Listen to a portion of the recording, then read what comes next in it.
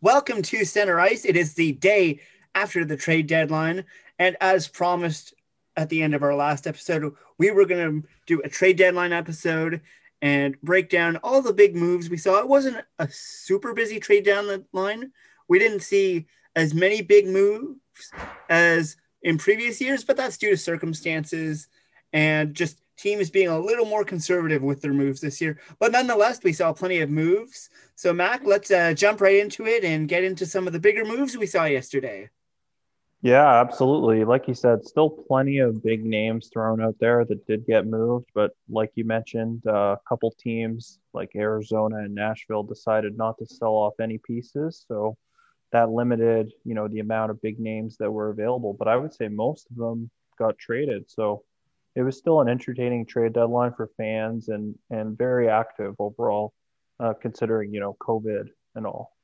Yeah, absolutely. And I'd say what we saw this year, and we see it a lot every year, but in particular this year, we did see the big moves go, big names get moved, but we saw a lot of really good small moves by a lot of teams that are in contention, and we'll get into some of those teams that we both really think did well at the deadline. But let's jump into some of these big moves, Mac.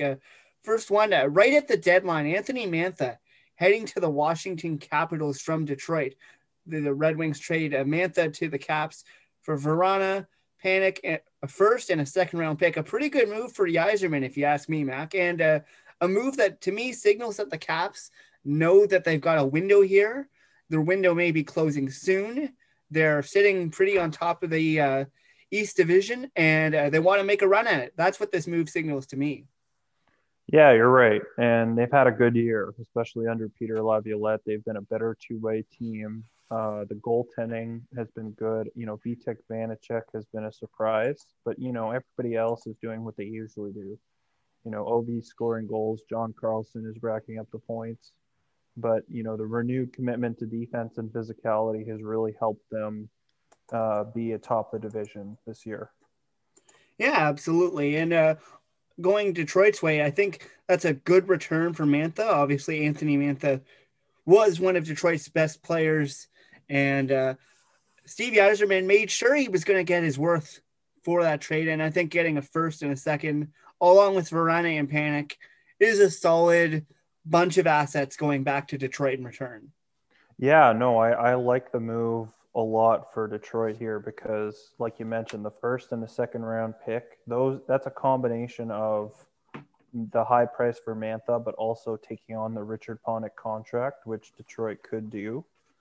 But I mean, the way I look at it is Mantha and Vrana are comparable players. Mantha does have a contract, whereas Vrana needs to be extended if they choose to keep him, which I think they will. But then again, you include the first and the second round pick, and Steve Yzerman knows what to do with those picks. I think he did very well here. But I will mention Anthony Mantha has never played a playoff game. He's going to do that this year. I'll be really interested to see what playoff Mantha looks like. Well, he's been in the league for a few years. And just he entered the league and entered the Detroit system at the wrong time when Detroit was on a downward spin. So I'm excited to see how he'll play. I think he'll fit in very well in that Washington system. You mentioned the two-way game under Laviola. I think this is going to be a very good fit, and I could see him being in Washington for a while. Yeah, absolutely. I mean, they're in win now mode, like you said, and I think they tried to create a move here where you got a young player back for a young player, but maybe you're a little bit higher on Mantha. He is bigger. They do like those bigger players, but again, similar skill set to Brana. Yeah, absolutely. And let's keep going down the list on these big moves, Mac. David Savard to Tampa Bay. What are your thoughts on that one? I mean, it made a lot of sense because I think even though Tampa Bay has been very good this year, they were lacking another top four defender. And now you've got a pure defensive defenseman in David Savard who can play big minutes in the playoffs. He can block shots. He's kind of a heart and soul type, and I think he'll fit in really well with Tampa Bay. Yeah, I agree. And the other thing is, Columbus really sold off this deadline like we expected they would, and we'll get into that more in a bit. But I like the return going to Columbus. They'll get a first round pick and a third round pick, and they're going to get a minor league defender. Well, Tampa's going to get a minor league defender in Brian Lashoff, which, you never know how those work out. It reminds me a lot of MLB, Mac, where you get these minor names going back and forth and you don't think anything of it, but they could end up being something big. But overall, I think the return to Columbus here is pretty good, considering they gave what they had to give up. And overall, Columbus, yeah, they had to sell off quite a few of their key players, but I think overall they did pretty well. And speaking of Columbus, let's get into their next trade here, Mac. This is one that really interested both of us, and we both really like this move. Nick Foligno to the Leafs is a part of a 3-team trade. We don't see too many of those, and let's break it down here before we get into the analysis. The Leafs acquired Nick Foligno from the Blue Jackets and Stefan Noesen for a first-round pick and 2 fourth-round picks, and then the San Jose Sharks retained some salaries, and the Leafs, when all is said and done, they'll pay a little more than $1 million for Foligno. And in my opinion, this is a really good move for Kyle Dubas because Nick Foligno, although his offensive production has never been top tier, he's such a good two-way forward. And he's been one of the best two-way forwards, arguably, in the league for a long time, Mac. And now he gets added to a Leafs team that has a lot more depth than it did just this time last year. And you can see Kyle Dubas. He didn't make the big splash moves, I'd say, but he made very solid moves. And I think that Nick Foligno is going to fit in very well with this Leafs team. He'll play the two-way game very well. He's going to fill some roles that the Leafs need to be filled. And I really like this move for the Leafs. Yeah, I agree with you. I was really excited when this move happened because it was kind of a late thing when Columbus, like you said, they decided to start selling off players. And I think the trigger for them was when Zach Werenski was placed on injured reserve and is out for the season. So they just decided, you know what, this year's not our year. So let's see what we can get for Foligno as a rental and Savard potentially as a rental, but maybe more as a free agent to be. And they did well, like you said. But, on to the Leafs. I mean, you mentioned the defensive plays he makes, He's one of the top 5 defensive players in the league. He can get on the forecheck. He can keep the cycle going. He can play on the penalty kill. His leadership and character speaks for itself. And, of course, his dad played for the Leafs. What else could you want? Exactly. And although this was almost 10 years ago now, Mac, I remember when Nick Foligno was a member of the Senators, and he was very good in the Senate with the Senators. And, yeah, we got Mark Methot back, who was an anchor for Karlsson during his prime. So it worked out very well. But Nick Foligno in Ottawa and Columbus, he's just been so consistent. He's been a leader. He's been a two-way player. And as you mentioned, it just works out that Foligno's end up playing in Toronto at some point in their career. Yeah, no, it's exciting for sure. And not only did the Leafs add him, but they also got Riley Nash, who's another really, really good elite defensive forward from Columbus for a 7th-round pick. So, Kyle Dubas watched that playoff series from last year. And, yeah, I know the Leafs are a different team now, but I think he really identified those 2 players as guys that could make a huge difference for the Leafs in this upcoming playoff run. And I really think they will. I think that's just really smart management by Kyle Dubas. Absolutely. The Leafs, in my opinion, are absolute winners coming out of the trade deadline for what they gave up and what they're getting in return. Yeah. All right. Let's keep going. Yeah. Next big move, Taylor Hall to Boston. And you and I, during our last episode, we both said it was just inevitable. Taylor Hall was going to get moved from Buffalo, and it was just a matter of who was going to take him for that cost and what were the Sabres going to get in return. And what are your thoughts on this return, Mac? Hall and Lazar going to Boston for Bjork and a 2nd-round pick. What do you think? I mean, it's okay. Bjork is a solid young player, but he's not anyone that's really going to blow your socks off in terms of his skill and talent level. The 2nd-round pick, if Buffalo can do something with it, could be good. But remember, this is a team that signed Taylor Hall for a 1-year, $8 million deal, trying to make the playoffs, and it blew up in their face. So at least they got something for him. But I think you and I are a little critical here because I think if they made this move earlier, they could have got a first round pick and maybe a prospect. Yeah, absolutely. I think they should have traded him back in early March, late February, when things really started going downhill, and maybe even earlier, because Taylor Hall in Buffalo, from the outset, it was pretty obvious that it wasn't going to work out very well, and it was just a matter of time until he was going to get traded. And I think Buffalo, if you're right, if they traded him when his value was a bit higher, they could have turned that into a first round pick.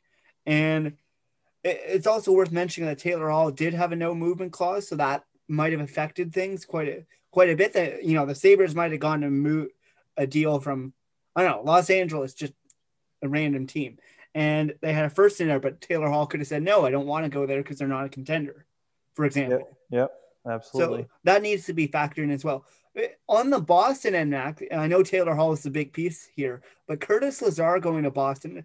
If you're a Boston fan, don't underestimate Curtis Lazar, because over the past couple of years in Buffalo, he's really turned himself into someone that people were viewing as a bust from when he was where he was drafted with the Senators 5 years ago to where he is now. And that's not saying he's a fabulous player, but as a depth player goes, he puts up a decent number of points, and he does a lot of little things. He's really figured out what type of player he wants to be in NHL and what his role is.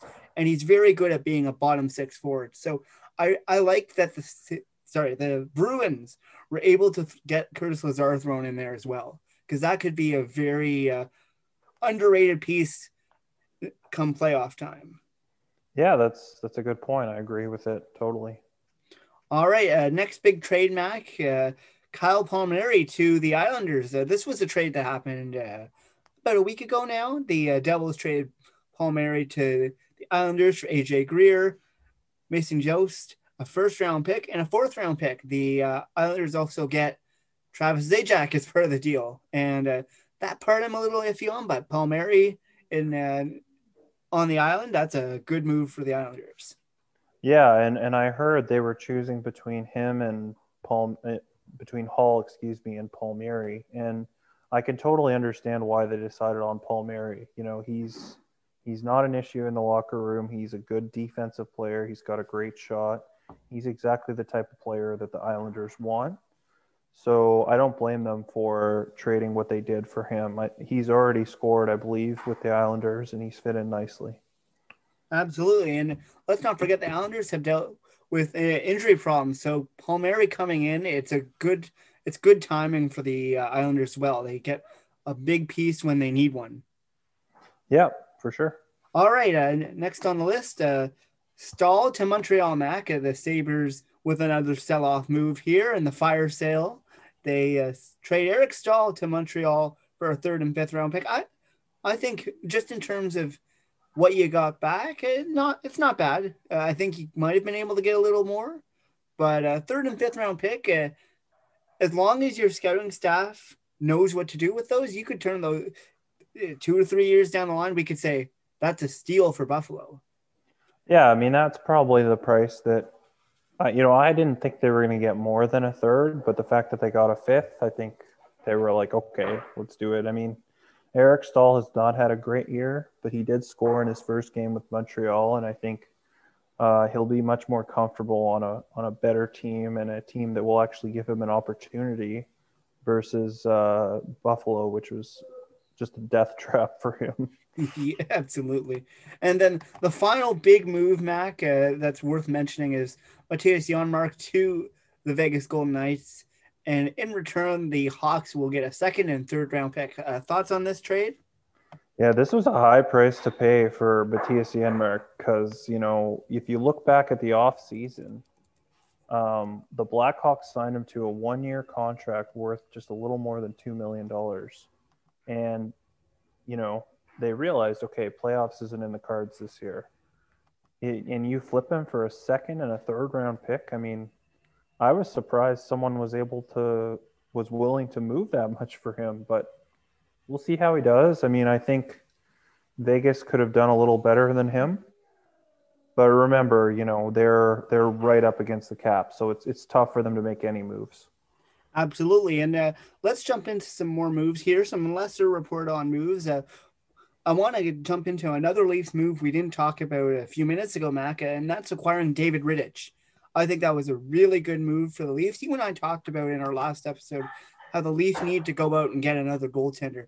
And they acquired David Rittich, who's had his ups and downs in Calgary, but he has, to be fair, he has played in front of a pretty inconsistent Calgary team this year. And the potential for David Rittich to be good in Toronto is very high, especially as a backup or a tandem with Campbell. And that's the way it looks like Keefe and Dubas want to go forward. They're putting Anderson on the sideline, as I know you have wanted for the past few weeks. And let's not forget, the Leafs didn't have to give up much. They just gave up a third-round pick for next year's draft. So a solid pickup for the Leafs. Doesn't cost them much. Low risk, high reward is what it looks like to me. Yeah, exactly. There was a real need for another NHL quality goalie, and David Rittich has proven that he can start or back up. And remember, he's going to a better defensive system, a much better team.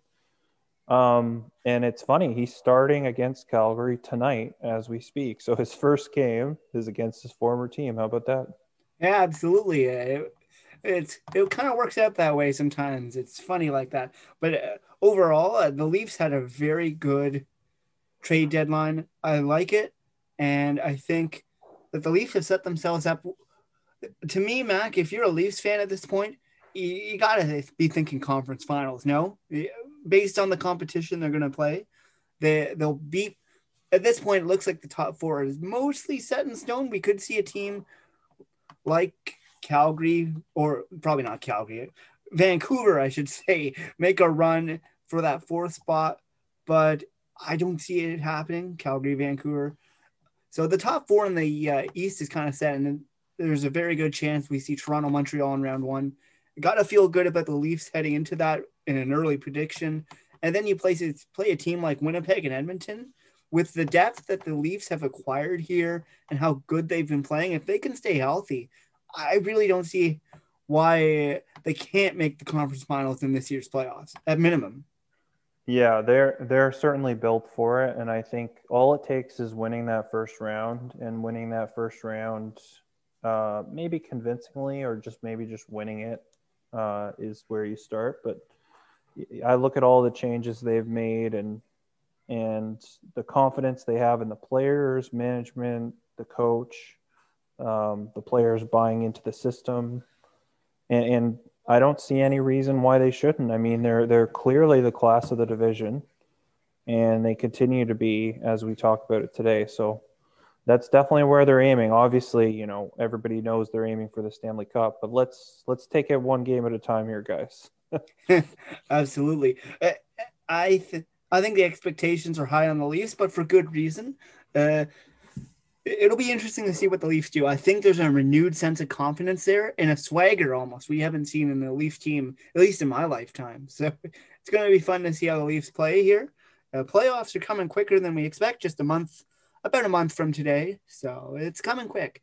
And there were a bunch of small moves yesterday, Mac. Are there any in your mind that really stick out to you as you look at it and you say, yeah, this isn't going to make top headlines on Sports Center or Sportsnet or whatever, but this is a move could very well pay off in spades for that GM. What do you like?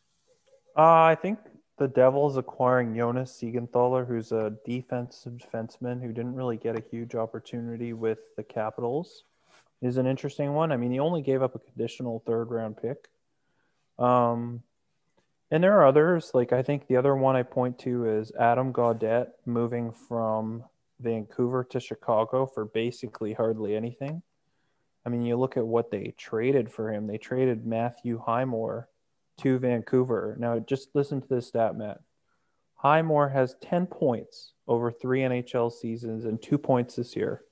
Gaudette has 52 points over 4 NHL seasons and 7 points this year. Another Jim Benning move that we just question.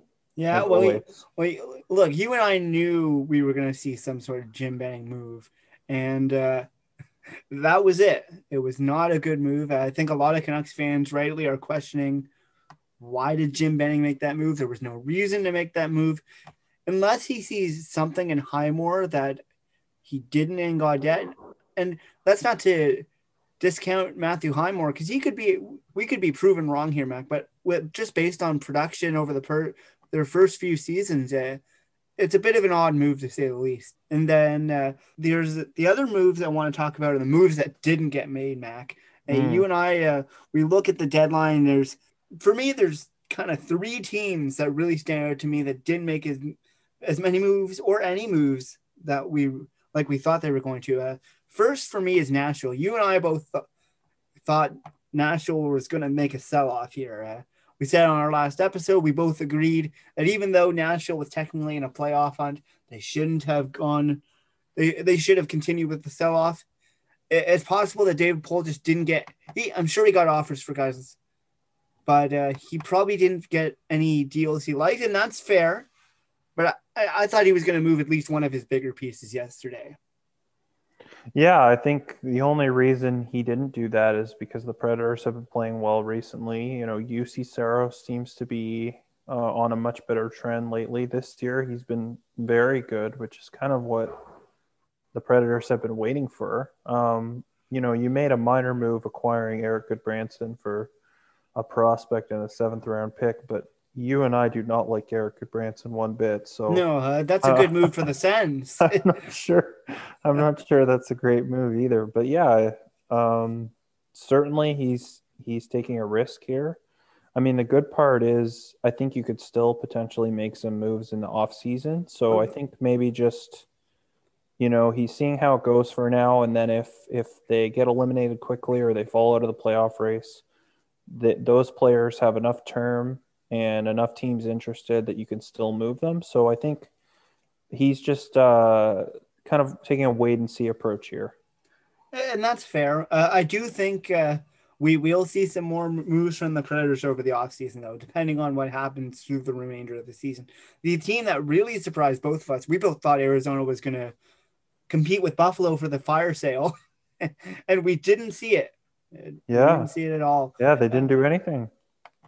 I think that caught even pretty much all the top experts at TSN and Sportsnet off guard because everyone thought going into this deadline, the Coyotes are going to make moves because I'll double check the standings right now. They are in 5th and the Blues are surging right now. They've won 3 in a row and the Coyotes have lost 4 in a row. So clearly management in Arizona, this is the only reason why they don't sell off, Matt. Clearly they think they're a playoff team and they aren't. The only reason they were in 4th is because the Blues were going through a real struggle fest, and every other team below them is just in a rebuild. You know, Anaheim's in a rebuild, Los Angeles is in a rebuild, San Jose's in a rebuild, and Arizona at best is mediocre. So I don't know why, if you're an Arizona front office manager, you look at this team and you say, yes, this is a group that will make the playoffs and beat the Golden Knights or the Colorado Avalanche. So I still think the fire sale is coming back. It's just going to be this offseason when they inevitably miss the playoffs. Yeah, we'll see. I mean, nobody really knows what they're going to do at this point. They're very hard to predict. Absolutely. The Arizona Coyotes are always an interesting case study in how not to manage your franchise, eh? Yep. All right, and then the one more team I want to mention for that surprised me in terms of not making as many moves, and even though they were on our list of teams that made a big splash, would be the Montreal Canadiens. I know they got Stahl, but I thought they were going to make more moves. I really did. I thought with Bergevin being on the hot seat and the Habs being in a playoff spot, but behind all the other teams by 7 or 8 points, I thought that Bergevin was feeling the hot seat and he was going to make some desperation moves. And we didn't see that. Yeah, you're right. You know, he made a couple minor moves acquiring a Merrill, offensive defenseman and a kind of defensive defenseman. But you're right. I mean, does that do enough to address this team's issues? No. The one And move, not only that, but we have to pick on Ken Holland here, don't we? yeah, we do. One, we move over to the Edmonton McDrysaddles, the team, and this is nothing against Oilers fans because I do love. Uh, Even though I'm a Flames fan at heart, I'd like to see the Oilers succeed. It's been quite a while, but the Oilers perplex me, Mac. Yeah. They have some room. They had some room to make some moves, and the only move they make, Mac, Dmitry Kulikov for a conditional draft pick. That's what's going to put him over the top. That's going to address their shortage on depth, isn't it? Yeah, like this doesn't make any sense because I think what this tells me, I don't know if you get this message as well from this trade deadline by Edmonton, but it tells me that Ken Holland was not willing to get creative here and get, teams to retain salary to address the real needs of this team, which is depth in scoring and depth on defense. And if you don't have those things, and yes, Dmitry Kulikov will make your defense better, but how much better? He's a third pairing defender. Like exactly. this is puzzling to say the least. Well, I think you and I are starting to feel like a broken record on some of these teams, especially the Oilers. We've talked about it all season, Mac. The Oilers, yes, McDavid, Draisaitl, Nurse, and Nugent Hopkins are four really good players, but once those guys are off the ice, especially McDavid and Draisaitl, this team goes from what could be a top tier team to a mid tier team at best. And it's been a problem with the Oilers for years. We saw in 2017, 18, 19, 2020, and now 2021. If you're Oilers management, you need to be looking for creative ways to bring in more depth. And there's lots of ways to do that. Look at what Cal Dubas was able to do yesterday. The Leafs were right up against the cap, and he was able to bring in guys like Riley, Foligno, and Rittich for basically nothing. Yeah, no, it's another questionable lack of activity by the Oilers. I mean, I don't know what's going to happen here, but they're going to need to start making some smart moves soon, or else, how much longer can you wait? How much longer is your window with McDavid and Draisaitl? Like, it's concerning, and I feel bad for Oilers fans because they deserve better, as do a lot of fans of good teams that don't have the best management. All right, there's one more move. I meant to put it in with Montreal moves, but I quite like, even though it was a bit of a silly move from Bergevin. He weighs Victor Mete, and the Sens pick him up, and basically we've got a free trial of Victor Mete, and we know he can be a much better player than he has been in recent years. And it's a no risk move for Pierre Dorian. That's the best move he's made over the past few weeks, and he played last night against the Jets, Mac, and he looked decent.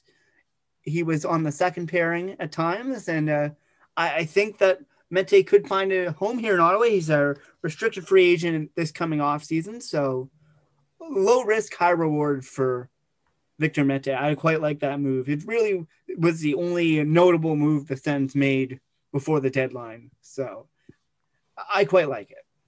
Yeah, no, you're right. And I'm surprised that they didn't trade him before. And I don't know if you remember this, but earlier on in the season, Bergevin was asked, why aren't you giving Victor Mete an opportunity? Maybe you should trade him and get value for him. And he said, oh, I'm not trading him. I don't want to do that. We like him a lot. And then you waive him later in the season. Mm-hmm. Well, one thing I got to commend Pierre Dorian for quickly here, Mac, is that over the past few years, he's brought in players that he knows are good players. They just haven't been able to find that opportunity. And with Ottawa being a rebuilding team, he's been able to bring in guys like Mete and Duclair, for example, that weren't in a good situation, and they've brought them in and they've given him the opportunity. And Mete is going to get all the opportunity in the world to prove to the Senators why he should deserve a contract this offseason. And I think this is a good situation for him. He's coming into a team that, yes, is rebuilding, but is looking better and better. And they've been getting better, and they've been playing their prospects a lot more as the season has gone along.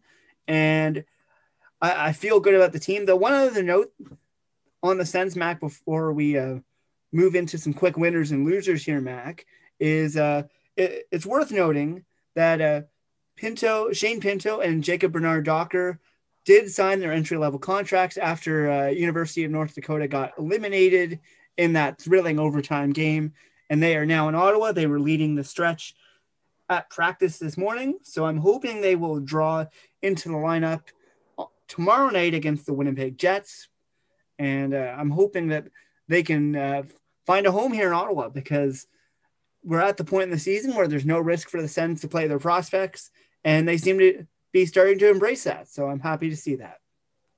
Yeah, absolutely. Okay, let's do a quick recap of winners and losers, and we'll wrap up with a fun quote about Taylor Hall. All right. Well, you got to put Detroit as a winner, right? Yeah, for sure. I mean, just another really well-managed trade deadline by Steve Yzerman. Yeah, Detroit, they're going to be a few years off, of course. But over the past few deadlines since Yzerman has landed in Detroit, I think that he's definitely building towards something a bit slowly. But he did that in Tampa Bay too, and it worked out pretty darn well. Absolutely, Toronto is a winner, Mac. No doubt with what they've been able to do. Kyle Dubas bringing in some really good depth players without giving them much, as we've mentioned. And the Leafs are playing pretty well right now. They went through a little bit of a slump in late March, but they've found their groove again and are looking good. Your thoughts on the Leafs? Yeah, no, every move they made, they made I like, and that includes the Alex Galchenyuk move, which has turned out very well for the Leafs. Mm-hmm. And I'm excited to see what these new additions will bring. Mm-hmm. Chicago, a team that maybe not a lot of people are going to have on the radar as a team that had a good deadline, but I think both you and I, we got to give a shout out to Stan Bowman, Mac. He had a great deadline. He got Gaudette for practically nothing, like you and I point out. He fleeced Benning like a lot of GMs do, but he did it in a smart way. And he got a second and third round pick for Matthias Janmark. And I'm feeling good about what Chicago's building here, Mac. Yeah, no, they seem to have a plan.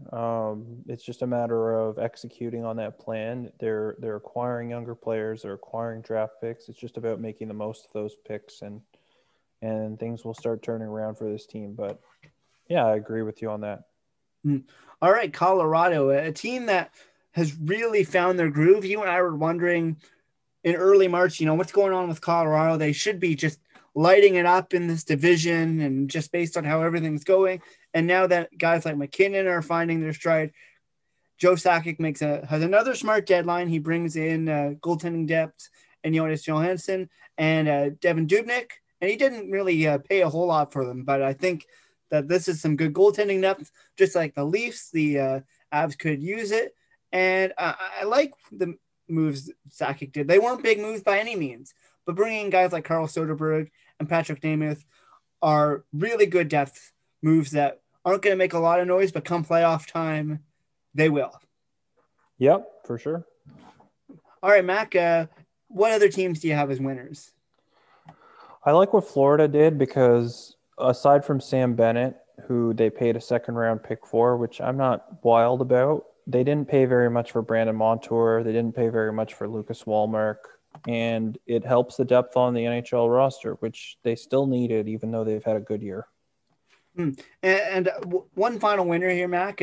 Boston Bruins, I know you have your opinions on Boston as a fan, but looking at it from an objective point of view, the Boston Bruins, they had a good deadline. You bring in Taylor Hall and bring in Curtis Lazar, which I mentioned earlier, I really like. They added Mike Riley, who's been, as a Sens fan, he's had his ups and downs, but has overall been fairly solid this year.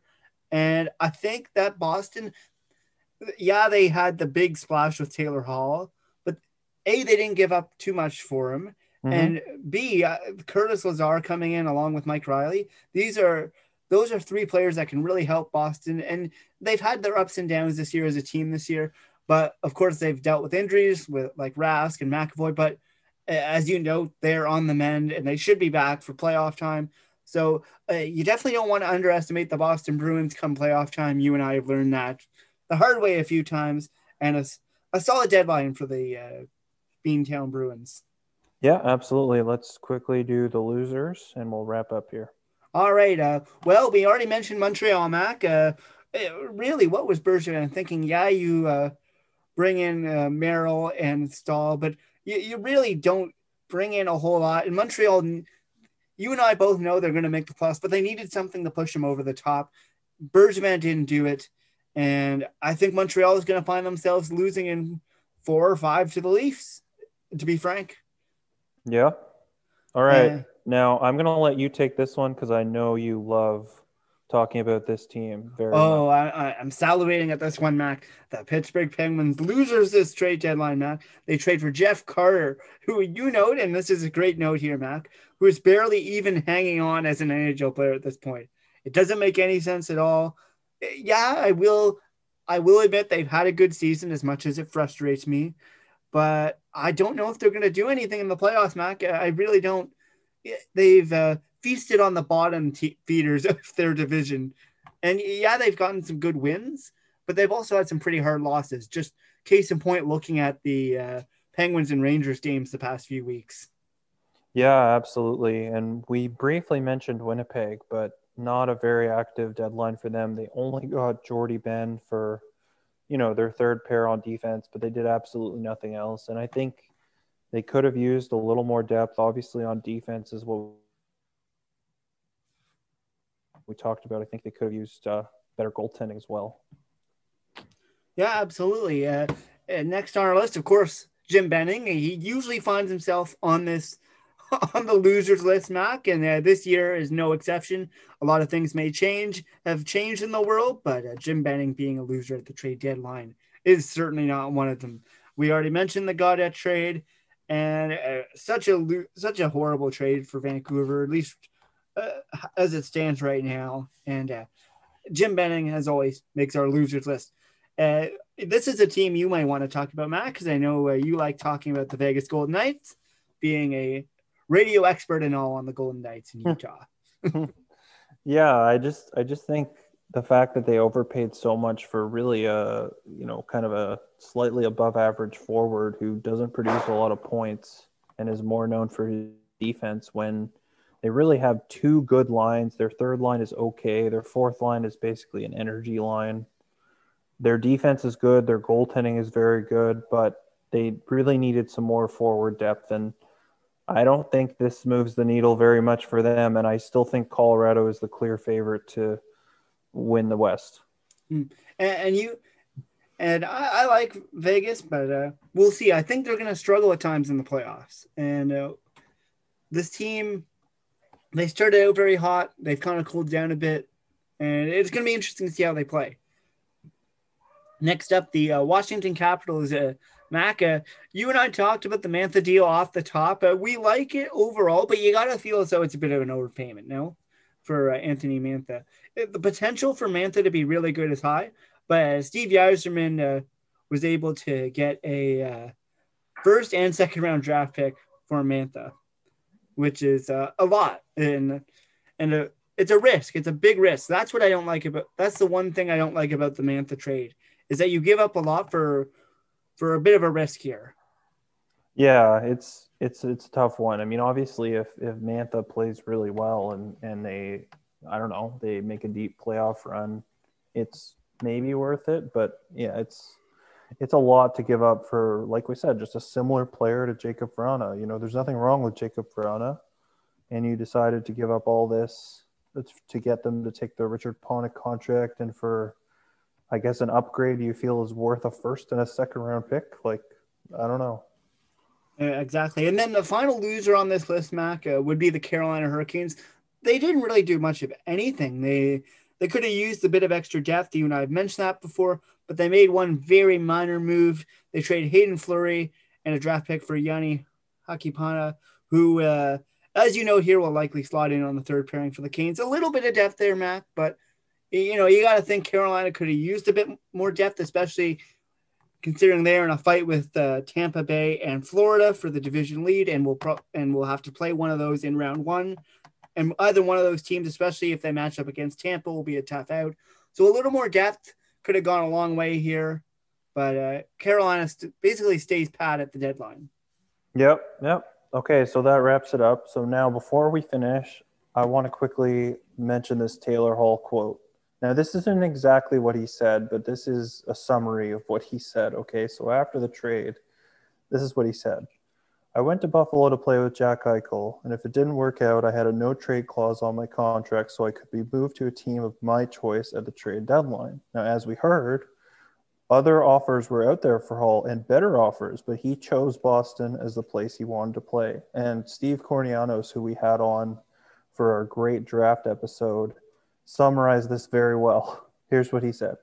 So Taylor Hall essentially admits in a walk here that his intent in signing for $8 million in Buffalo was to hide behind Eichel, and he wanted a trade to the Bruins so they can mask his shortcomings and allow him to defer the responsibilities of veteran leadership to others. Keep in mind, Taylor Hall is 29 years old, but the more I hear about this guy, the less I like him and the less I would want him on my team. Yeah, and the thing is, we know Taylor Hall's got skill, but he always something just seems off about him, if you know what I mean, Mac. He doesn't seem like he's the best guy in the locker room. And what Steve Korniano said was harsh, but I think there's a lot of truth to that. And fans in Edmonton, New Jersey, Arizona, and now Buffalo will probably say, yeah, that sounds about right. Yeah, all right. Anything else you wanted to add? This was fun, as always. Oh, yeah. I'm excited for the final few weeks of the season. Of course, May is right around the corner, and we will have our 2 episodes a month in May. And I believe we have one more obligated for this month as well, Max. So we'll be planning on that. Not sure what it'll be about, but during an NHL season like this, Mac, there is always some news going around. Yeah, absolutely. All right, well, that should do it for this episode. As always, Center Ice is brought to you by the National Podcast Network, and you can find us wherever you get your podcast. And as always, stay safe and enjoy the game, guys.